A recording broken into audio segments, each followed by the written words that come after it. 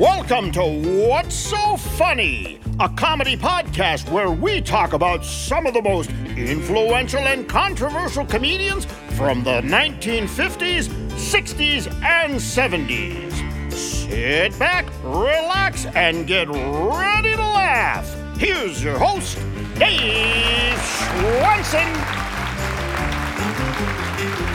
Hi, welcome to What's So Funny. I'm Dave Schwensen. And today I'm joined by Tom McGallis and Logan Rashaw. Who's out there? Tom, what are you doing, man? You know, we get to talk. We get to talk about comedians. But I'm doing art. You know that. That's what I mostly do is the art stuff. That's right. I'll plug myself, tommcgallis.com. Oh, hey, you snuck that in there, didn't you? See how I snuck that in? So if people want art for their homes, you're supposed to promote these days. I'm just signing an invoice I'm sending you for advertising. Hang on a second. Thank you. Yeah, put that on. Well, there's Logan. I hear him. Yeah, I'm here. Logan Rashaw is with us. Logan. Dave, Tom, good to be with you guys. Yeah, I'm man. really glad we have this new format because, Tom, we've talked one time and we did a live thing together for the show. So I'm excited for us to just go back and forth on comics now too. And then Dave, it's always good to talk with you. I'm glad somebody feels that way. But Logan, what have you been doing? What about the comedy industry? I know you were getting some stage time and organizing some festivals going there, but... We had 2 festivals planned for this year. Both are kind of postponed. In the meantime, I put together a book of short stories. So you can actually get it on Amazon while we're plugging things. Yeah. It's called Albert Camus. It's a really fun pun. Ooh. And it's just short stories and essays and things that I had as weird stand-up bits that didn't quite work that way, put into story form and out there for $10 on Amazon. That's what you do. Weird stand-up comedy bits that don't work, put them in a book. That's absolutely. Why waste anything? You're a good butcher, you know, you don't waste meat. I had 10 minutes about how Weezer and Picasso have the exact same career trajectory, and it didn't work on stage all the time. I love that. I love that. I do too. How cool is that? Yeah. Weezer and Picasso. As long as you're doing that, I'm going to plug my new book coming out soon. It's called Something to Laugh About, and it's 144 humor columns I wrote for various newspapers a number of years ago. I edited some out, so that's why we only have 144 of the book. But we're just finishing that up, so I'm sure the next couple of times we talk, I can plug when it'll be on sale somewhere. That's so great. Exciting. But let's get to the purpose of us talking now today, and it's the legendary comedian Freddie Prinze. Wow. It's exciting to talk about this guy. It is, but it's also almost heartbreaking, to be honest with you. I mean, this is like a Hollywood movie, this kid. The rise and fall. Yeah, there's so much, and it's just 3 or 4 years that everything really happens. So with Freddie, I didn't know much going into this, just because it's tough to find any of his real albums, or even Chico and the Man you can't find on streaming sites. So you can't I didn't find know that. a ton. They took that off at some point because it was running, I thought, on some of those old TV networks. I saw an episode recently when I knew we were going to talk about Freddie Prinze. I dug one out and I watched it. Early 1970s. I mean, it was 74, 73, 74, 75. He did 3 seasons and he died at the end of the 3rd season. Well, it's a tragic story about him. And I don't want it to be a downer because we are talking comedy, by the way.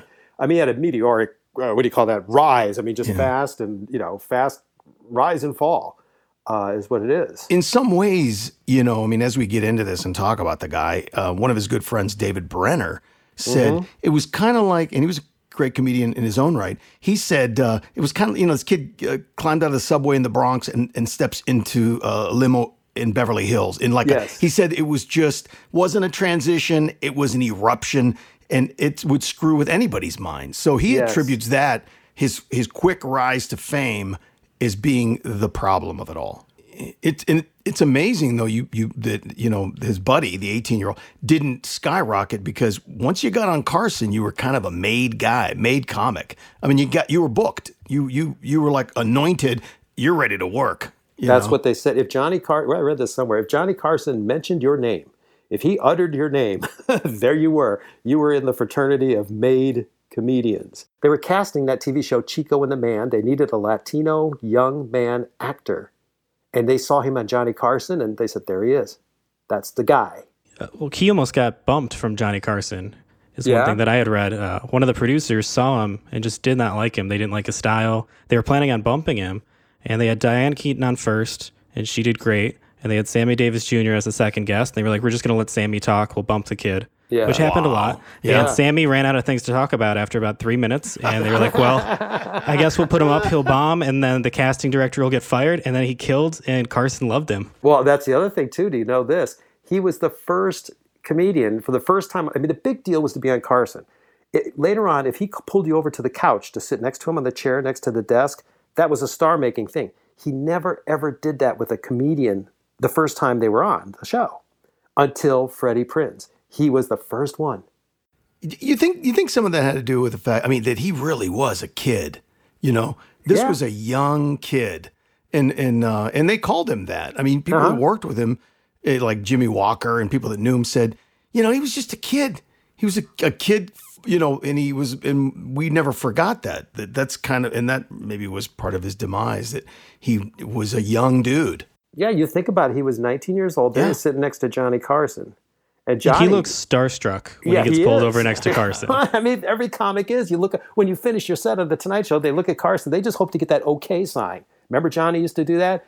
Like, you know, like the Little Rascals. Okay. Yeah. And, you're on. You made it. Yeah. And Freddie Prinze looked over at him, and Carson called him over. Come here and sit down in the chair next to the desk. No comic had done that the first time on Carson.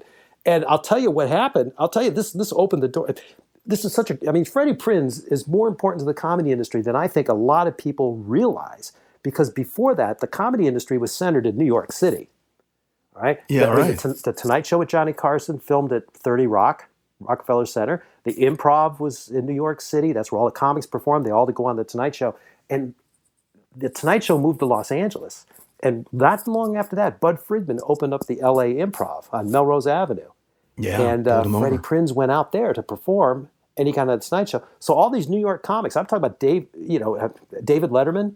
Well, he was in Indiana, I think, or whatever. And Jay Leno was sitting up in Boston. All these guys had their TV sets on. They knew Freddie Prinze from the New York Improv, and all of a sudden they look up and he's sitting next to Johnny Carson.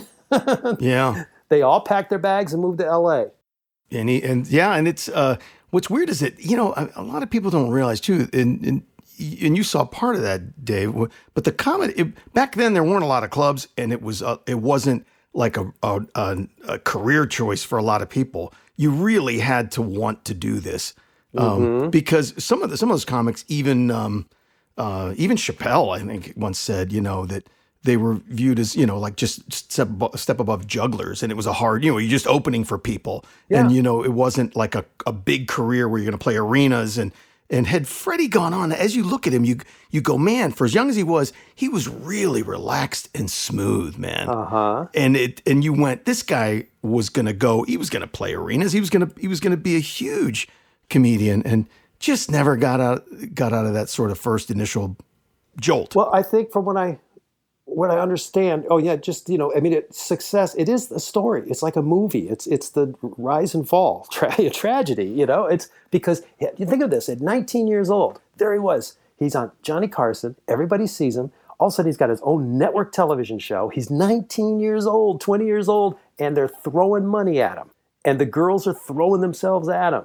And he's got cars, and he's got, I mean, just, it really is that story. I mean, you think about yourself when you're 19 years old. Forget about it. Here's $1 million. What are you going to do? Forget it. Let me get back to you next week. Lots of drugs. He did lots and lots of drugs, man. Yeah. It'll burn you out quick. But, I mean, going from nothing to everything. Yeah, and that's what happened to him. And Jimmy Walker said that, you know, he would go to like bookstores, like on Cahuenga. He would go sit out there and like at the bookstore where they sell the magazines and everything. Yeah. And he said, you know, he knew he was on the cover of one. So he would stand there by the newspaper and then someone would come up and go, wait a minute, are you? And he goes, yeah, I'm Tony Orlando. I think he played that joke because he looked like it. But they went on and he goes, I'm buying a magazine and, I just happened to, oh man, yeah, that is my cover. You want me to sign it for you? And Jimmy Walker said the next year, shortly after that, John Travolta was on the cover. And Freddie was like, I'm going to go kill that guy. I'm going to go. And he had this whole like thing where he went and bought a bow and arrow. It was just insane. Shot an arrow into Travolta's door. I think he lived on Sunset. He goes, you know, he wanted to be the biggest thing. You know, he had a massive, massive ego for a young kid. And that's going to happen when you pop the way that he did so quickly. You are going to think you're the best, and anyone who's doing as well is taking it from you.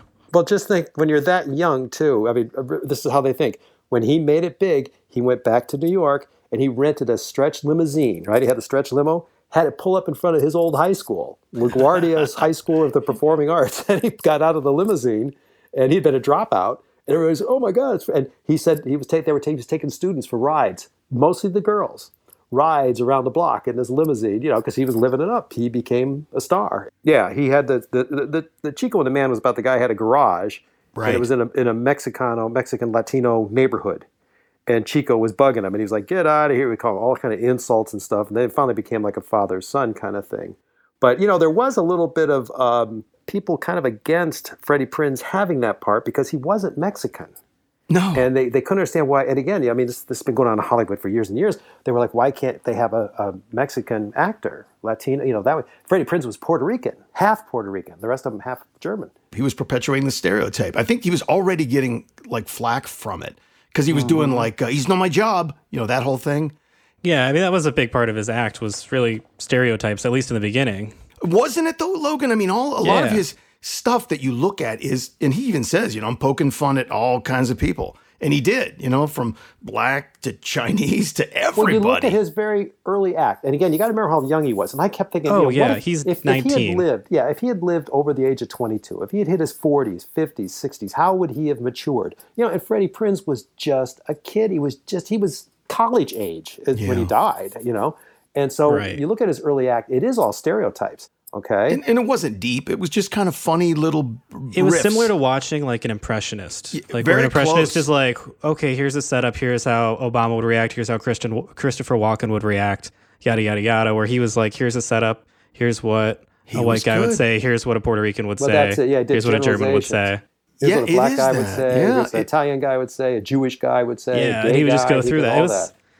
Watching his first earlier sets, it felt like someone who was auditioning. Like someone who was putting together a reel. And here's SNL, my characters. For SNL or something. Yeah. Yeah. Yeah. It worked because he got Chico and the Man. Well, that made me think, guys, that had Freddie continued on to live, I think he would have become a deeper actor. I think it would have transitioned from that. Because even in Chico and the Man, he does a nice job, I thought he was a pretty good actor. Yeah, there's not enough. He didn't leave enough behind for us. I think he only did one movie other than Chico and the Man. He did a TV movie. Oh yeah. What was that? Do you remember the name of Logan? I don't even remember. There was a movie, but he never really went beyond it because, like you said, there was a small serving size of him so what did we really see? Yeah, he did a heist movie called $1 Million Ripoff, and that was the year before he died. Okay. Well, I brought this up before we started here today that we mentioned before he was good friends with Tony Orlando. If people remember Tony Orlando and Dawn, tie a yellow ribbon. Oh yeah, man. and they looked like brothers. I mean, they kept playing that up. They both at that time, it's the early '70s. It was the long dark hair, the droopy mustache. Yeah. And they're both Latino. And they did kind of look like each other. But I saw a clip of this because they had a TV show, Tony Orlando and Dawn. They had their own variety television show, like everybody did in those days, like Sonny and Cher and the Smothers Brothers and Glenn Campbell. And at one point, when they announced the opening, they come out, Tony Orlando and Dawn would always sing a song to open the show. And they open it, it says, "Ladies and gentlemen, Tony Orlando and Dawn." And they come walking out, and it's Freddie Prinze. It's not Tony Orlando. Yeah, nice. And he's with Dawn, and he actually sings. I can't remember the name of the song he sings. He was really good. I mean, he was good, and it was and he sang with Dawn. And then at the end, the girls are they think it's Tony Orlando. They didn't know there's any difference. And he's goofing that Tony Orlando's introduced as Freddie Prinze. Don't you know that you're a grown-up? I'm a grown-up. Me too. Yep, me too. But these days, being a grown-up can really suck. Luckily, we're grown-ups who grew up in the coolest generation. We had video arcades. And also some of the best TV and movies ever made. We lived the origin of awesome consumer electronics. The list goes on and on. Yep, Generation X. Exactly. And we're Gen X grown-up. Every week, the Gen X Grown Up podcast explores media, tech, toys, games, and more from both yesterday and today. Through the eyes of Generation Xers who absolutely love that stuff. You can find us on iTunes or wherever you get your podcasts. Or find us on our website, genxgrownup.com. Life sucks as a grown up. All right, you think that was good enough? I hope so, man. I'm tired. Who listens to a promo on a podcast and then goes and listens to a different podcast? Right. I've never done it. He was. I mean, I think he was a. I think he really was a good all-around talent. I mean, he was a good mimic. You know, he could sing. You know, and it's the drugs and the depression, man. I mean, you know, if anybody's listening to this that has depression and you or knows somebody and goes, man, you know, why would it happen to him? He was ready to sign a $6 million NBC deal. He did sign it. I thought he did sign it. Yeah, that was a ton of money, man. What is that? 30 million in today's dollars or 20 million? I mean, and that wasn't enough. You know, I mean, his marriage had broken up, a 1.5 year marriage, and he had a child, and he was a depressed dude. Yeah, I mean, but you watch these interviews, you really get into his, you know, life story and stuff. I mean, there was a lot of cocaine going on, and Quaaludes. I heard he was addicted to Quaaludes. Yeah, I think that's what his DUI was for, right? He had gotten a DUI in the last year of his life, and it was for driving on Quaaludes. That was like last year. Was like in November. He died in January. What did I say? It was 1970? Yeah, January of 77. 77. So in November of 76, he got a DUI. But see, his life was spiraling. Here he was on television. First of all, Chico and the Man, a star. He was on magazine covers. He was on a cover of Rolling Stone. Come on, you're a rock star when that happens. And and he got married, just had a baby. Okay, and he had a reputation also for guns and trying to scare people. Oh, there's a good combo, huh? Drugs and guns. So, and he would play Russian roulette. He shot up Jay Leno's apartment one night or something. He shot up the wall. They were good friends. But it was ruled a suicide when he died. He shot himself in the head. But he left a suicide note. He left a note that he couldn't do this anymore. His manager showed up, I guess, and found him there. He was standing there when it happened. But Freddie Prinze did an HBO special called Freddie Prinze and Friends. And he filmed it at the Improv, the Hollywood Improv. It only been there, I think Bud had only been out there 7 months or something. This is the club, I think, before it burned down. Because I've seen it and I didn't recognize it as the club where I worked. But it was the type of show where Freddie went up and but of course, Bud Friedman opened the show. He went up and said, welcome everyone to, like he always do, Evening at the Improv. Then he introduced Freddie Prinze, who went up and did about 10 minutes of comedy. Then Freddie introduced the people he chose to be on this show. His buddies. It's a great lineup too. Jay Leno's on it. Oh my God, did you see that? You should check this out. How young he is. Yeah. Well, it blows me away whenever I see any like snippets of stand-up with Leno, because there's just not that much of him doing stand-up that's out there to watch. He's kind of kept it close to the chest. He doesn't put out specials because he doesn't want to burn his material. But he's real skinny. He's got an afro haircut. He's wearing a little hat. I don't know what kind of hat, not a cowboy hat, and a vest. And I'm thinking, that's Jay Leno? But I think it was his first major television appearance. It had to be. And it's definitely not the Leno that we know. There's no suit. It is the funniest hat that he's wearing. I highly recommend everyone look up On Location, Freddie Prinze and Friends, just to see Jay Leno's hat. But that became the format for all those TV shows of the 90s. When Evening at the Improv, all of them. Bud Friedman introduced them. The celebrity guest host does a bit, then he introduces about 5 comics all the way through to come up and do their time with the MC, Freddie Prinze, doing stuff in between. Yeah. And that was the beginning of that format. So, you know, everyone owes him a big credit for that. The album we're supposed to be talking about, which we haven't mentioned yet, is Looking Good. Looking good. That was his catchphrase, you know, one of them. Yeah, it was the only album, Looking Good, that came out in 1975. It's the only album Freddie Prinze did. That was it. People think there's this whole body of work that he left behind because he was such a well-known name. But it was not that much. Recorded at Mr. Kelly's in Chicago, which I think we talked about during Mort Saul's episode. I think so, yes. But that was a huge club in Chicago. They would pair comics with musicians, and it was like a major place for Mort Saul, Shelley Berman, Lenny Bruce, a lot of these kind of like jazzier comics. Mm-hmm. The riffing comics. Yeah, and like there's a lot of great albums that came from there, and it's just cool that Freddie Prinze did one there as well. You mentioned Lenny Bruce, and I know you guys probably know this about Freddie Prinze. Again, he was depression and drugs and alcohol. I mean, he was crashing and burning. But for a while there, he dated Lenny Bruce's daughter. Kitty, yeah. Kitty. Yeah, and isn't that wild? he would go on stage and do Lenny Bruce's act. Oh man, that's just weird. That's just weird. That's so weird. Yeah, and he would claim he had permission from Kitty to do it word for word. Would he do it like in an impression of Lenny Bruce? No, not that I know of. Or he was just doing the material. I never saw it. I can't find a clip of it or anything. Yeah. This is just, in his bios and things Right. people have written about him, that he would go up and he would do Lenny Bruce's material and said he had the rights to do it because Kitty said he could do it. He dated a lot of interesting people. He was like linked to Pam Grier for a while. Oh, Oh, yeah. that's right. Yeah. And Richard Pryor's girlfriend. Wasn't she Cleopatra Jones? Was that her big movie? Pam Yeah. Grier? Yeah. She was beautiful and like really cool. I mean, of course, if you're the hottest comic, you're going to, she was kind of a cool star herself. Yeah. So it just, it really, was living hard and fast. And even his wife was saying how she would call his doctors and say, quit giving him these giant prescriptions for Quaaludes. Stop it. Bottles of Quaaludes. Yeah, and he'd go to just the doctor, come, with the big jumbo size. But he was mixing everything: Coke, alcohol. I think he was just this Jim Morrison type who was just devouring drugs and life. And he even said to David Brenner once, all these dudes died young, man, and they became legends. Oh, yeah. And Brenner said, wait, I know where you're going with this. And, if you think you're going to be a legend if you die now, it's maybe 50-50, And if you live, because if you die, you don't enjoy all the success and you're a schmuck. That's what he said. Yeah. So, And if you die and you don't become a legend, what's the point? Yeah. So I think he was like, he could see that he had this obsession with that's a terrible obsession, really, isn't it? Yeah. To want to die young. He had the fast cars, and he was known for carrying around a gun. He was into guns. And I always imagine like Elvis shooting out a television. You talk about Elvis, man. It reminds me of how he had this obsession with martial arts as well. Like Elvis did. And he got Bob Wall, the guy that trained, he was in like, the Dragon movies with Bruce Lee. And he got him to train him. And he said, I want to be able to fight.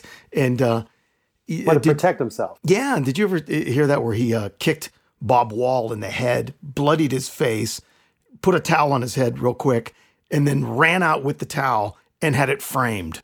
He's like, this is Bob Wall's blood. And his wife, I think, still has it.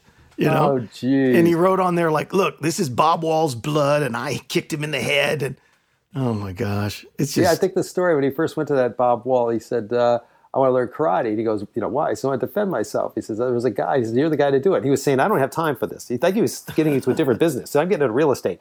And he says, no, I want you. He kept calling. He said, Freddie Prinze kept calling. He says, why are you calling me? He says, because I heard your stuff works, man. He said, I was on a subway with a friend of mine one time in New York. The guy was a 5th degree black belt. And we were jumped by a bunch of guys on the subway. And okay, they're beating me up. That's fine. But I'm waiting for my friend to just knock everybody out. And I looked over and they were beating the heck out of my friend. Yeah. He says, so I don't want that kind of karate. I want the kind of karate that works. It didn't work.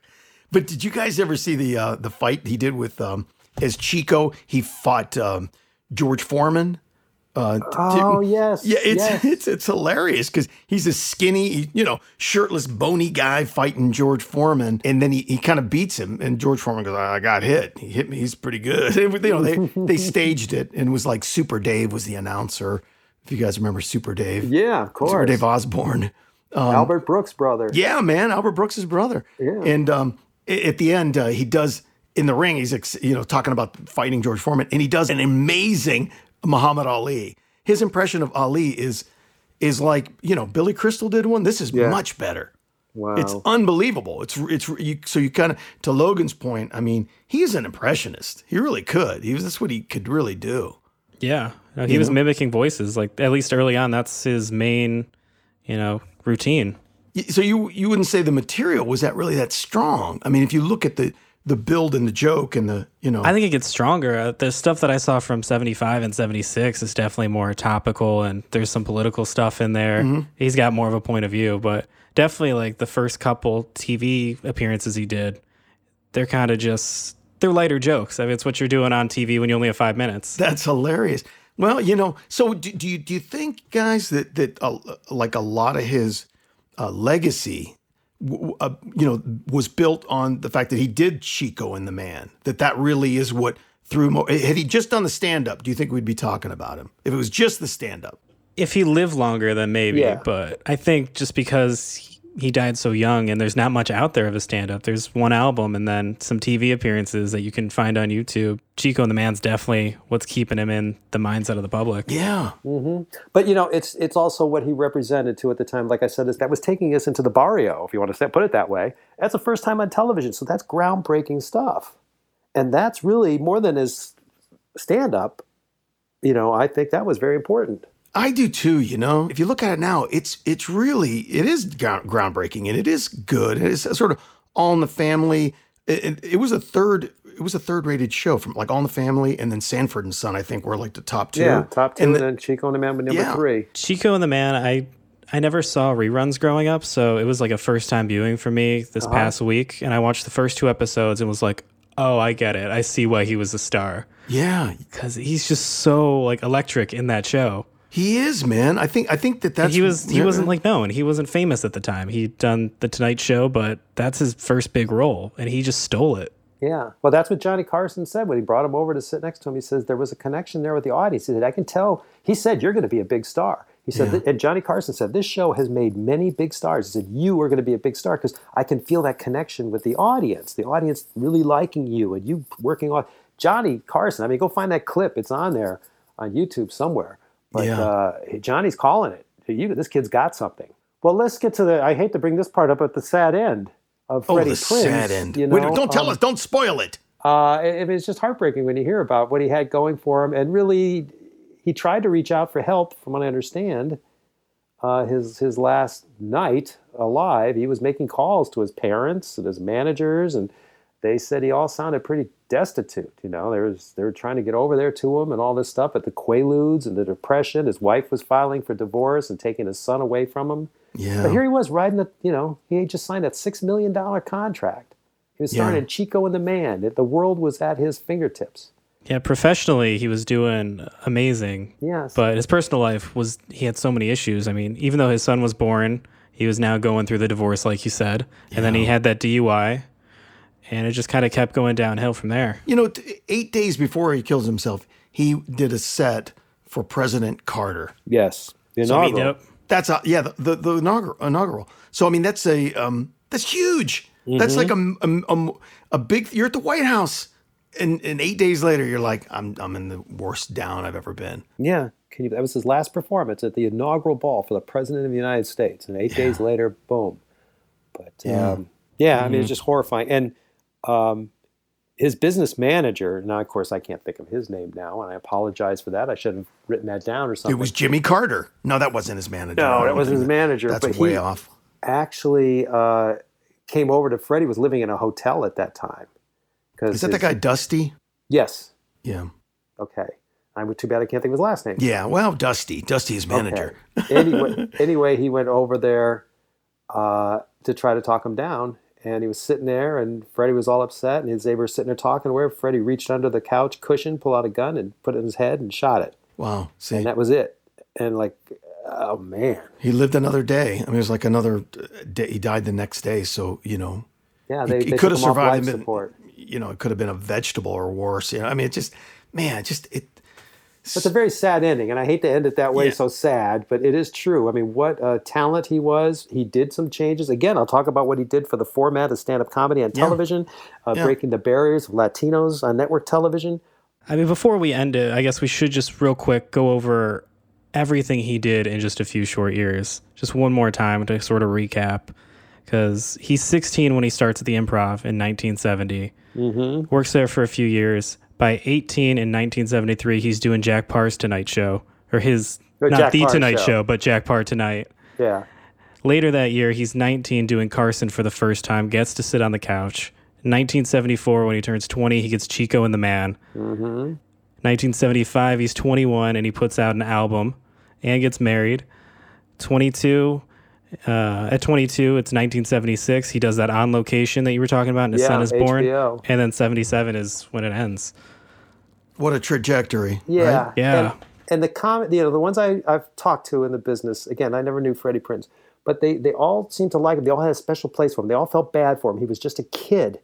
and it all became too much for him. And I want to say, and I wish I could say this was definitely, but I'm working off a memory here of Bud Friedman telling me, I'm positive he told me this story, that the night Freddie Prinze died at the Improv Comedy Club, because Bud is given all the credit, for discovering Freddie. He's the first one to put him on stage, and they were close. And that's where they filmed that HBO special too, by the way, at the Improv in Hollywood. When Freddie Prinze died, they put a bouquet of flowers on the stage at the Improv and shined a spotlight on it. And that was the end of the show. I mean, talk about heartbreaking. That's how much they loved this guy. Well, his son continues and talks about him and was on Leno recently. I don't know when, it wasn't that recent, I guess a couple of years ago or whatever, but said, geez, you're as goofy as your dad. I'm looking at you going, look at you. You're, and then, he said, Jay, my mother said you guys were best friends. You guys were really good friends. And he loved Freddie. Everybody did. Yeah. Yeah, the Leno interviews with Freddie Prinze Jr. are great because you can see how much Leno loved him. They were best friends. He taught Freddie how to drive a car. I saw one of the interviews. He was a terrible car driver. Yeah. Oh. Yeah, well, that's why he had Jay Leno as his first guest on HBO's, Freddie Prinze and Friends. Yeah. And you see that Jay Leno clip. All right, gentlemen. Well, we did just discuss a comedy legend, Freddie Prinze. I mean, such a short life. It happened fast. But yeah, people need to be aware of him and what he did and how important he was in the comedy business. But I guess we're going to be running out of time here, so we're going to shut this comedy fest. Shut it down, man. Shut it down. We ended on a sad note, but it's all right. Hey. Well, it's comedy and sadness, right? They're very close. Yeah. I mean, if you need a laugh, you need to cheer up. Go listen to Looking Good. Go watch one of his specials. Yeah. Find him on YouTube. Laugh a little. He's hilarious. Yeah, he really is. Freddie Prinze. All right, I'm going to say goodbye. I'm going to say goodbye to Logan Rashaw. All right, Dave, thanks for having me again. All right, man. Thanks for being with us. And Tom McGallis. Yeah, man. It's been great, guys. All right. I'm glad you guys had fun. I'm Dave Schwensen, and until we do this again, keep laughing.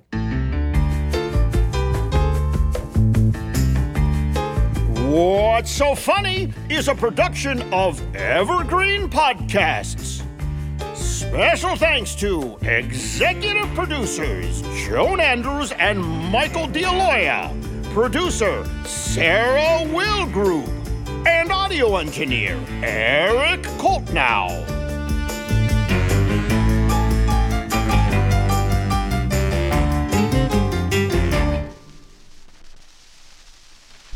Mad Magazine. Advertising mascots. B-movie posters. And cartoons. Oh yeah, can't forget cartoons.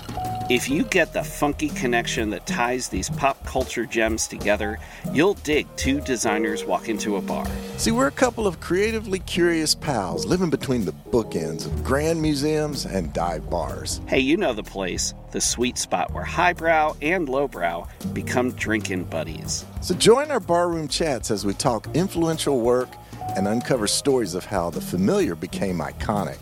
Think behind the music for the stuff we love. Check out our website at twodesignerswalkintoabar.com. And listen wherever you get your podcasts or visit evergreenpodcasts.com. This podcast was produced with the support of the Ohio Motion Picture Tax Credit and in partnership with the Ohio Development Services Agency.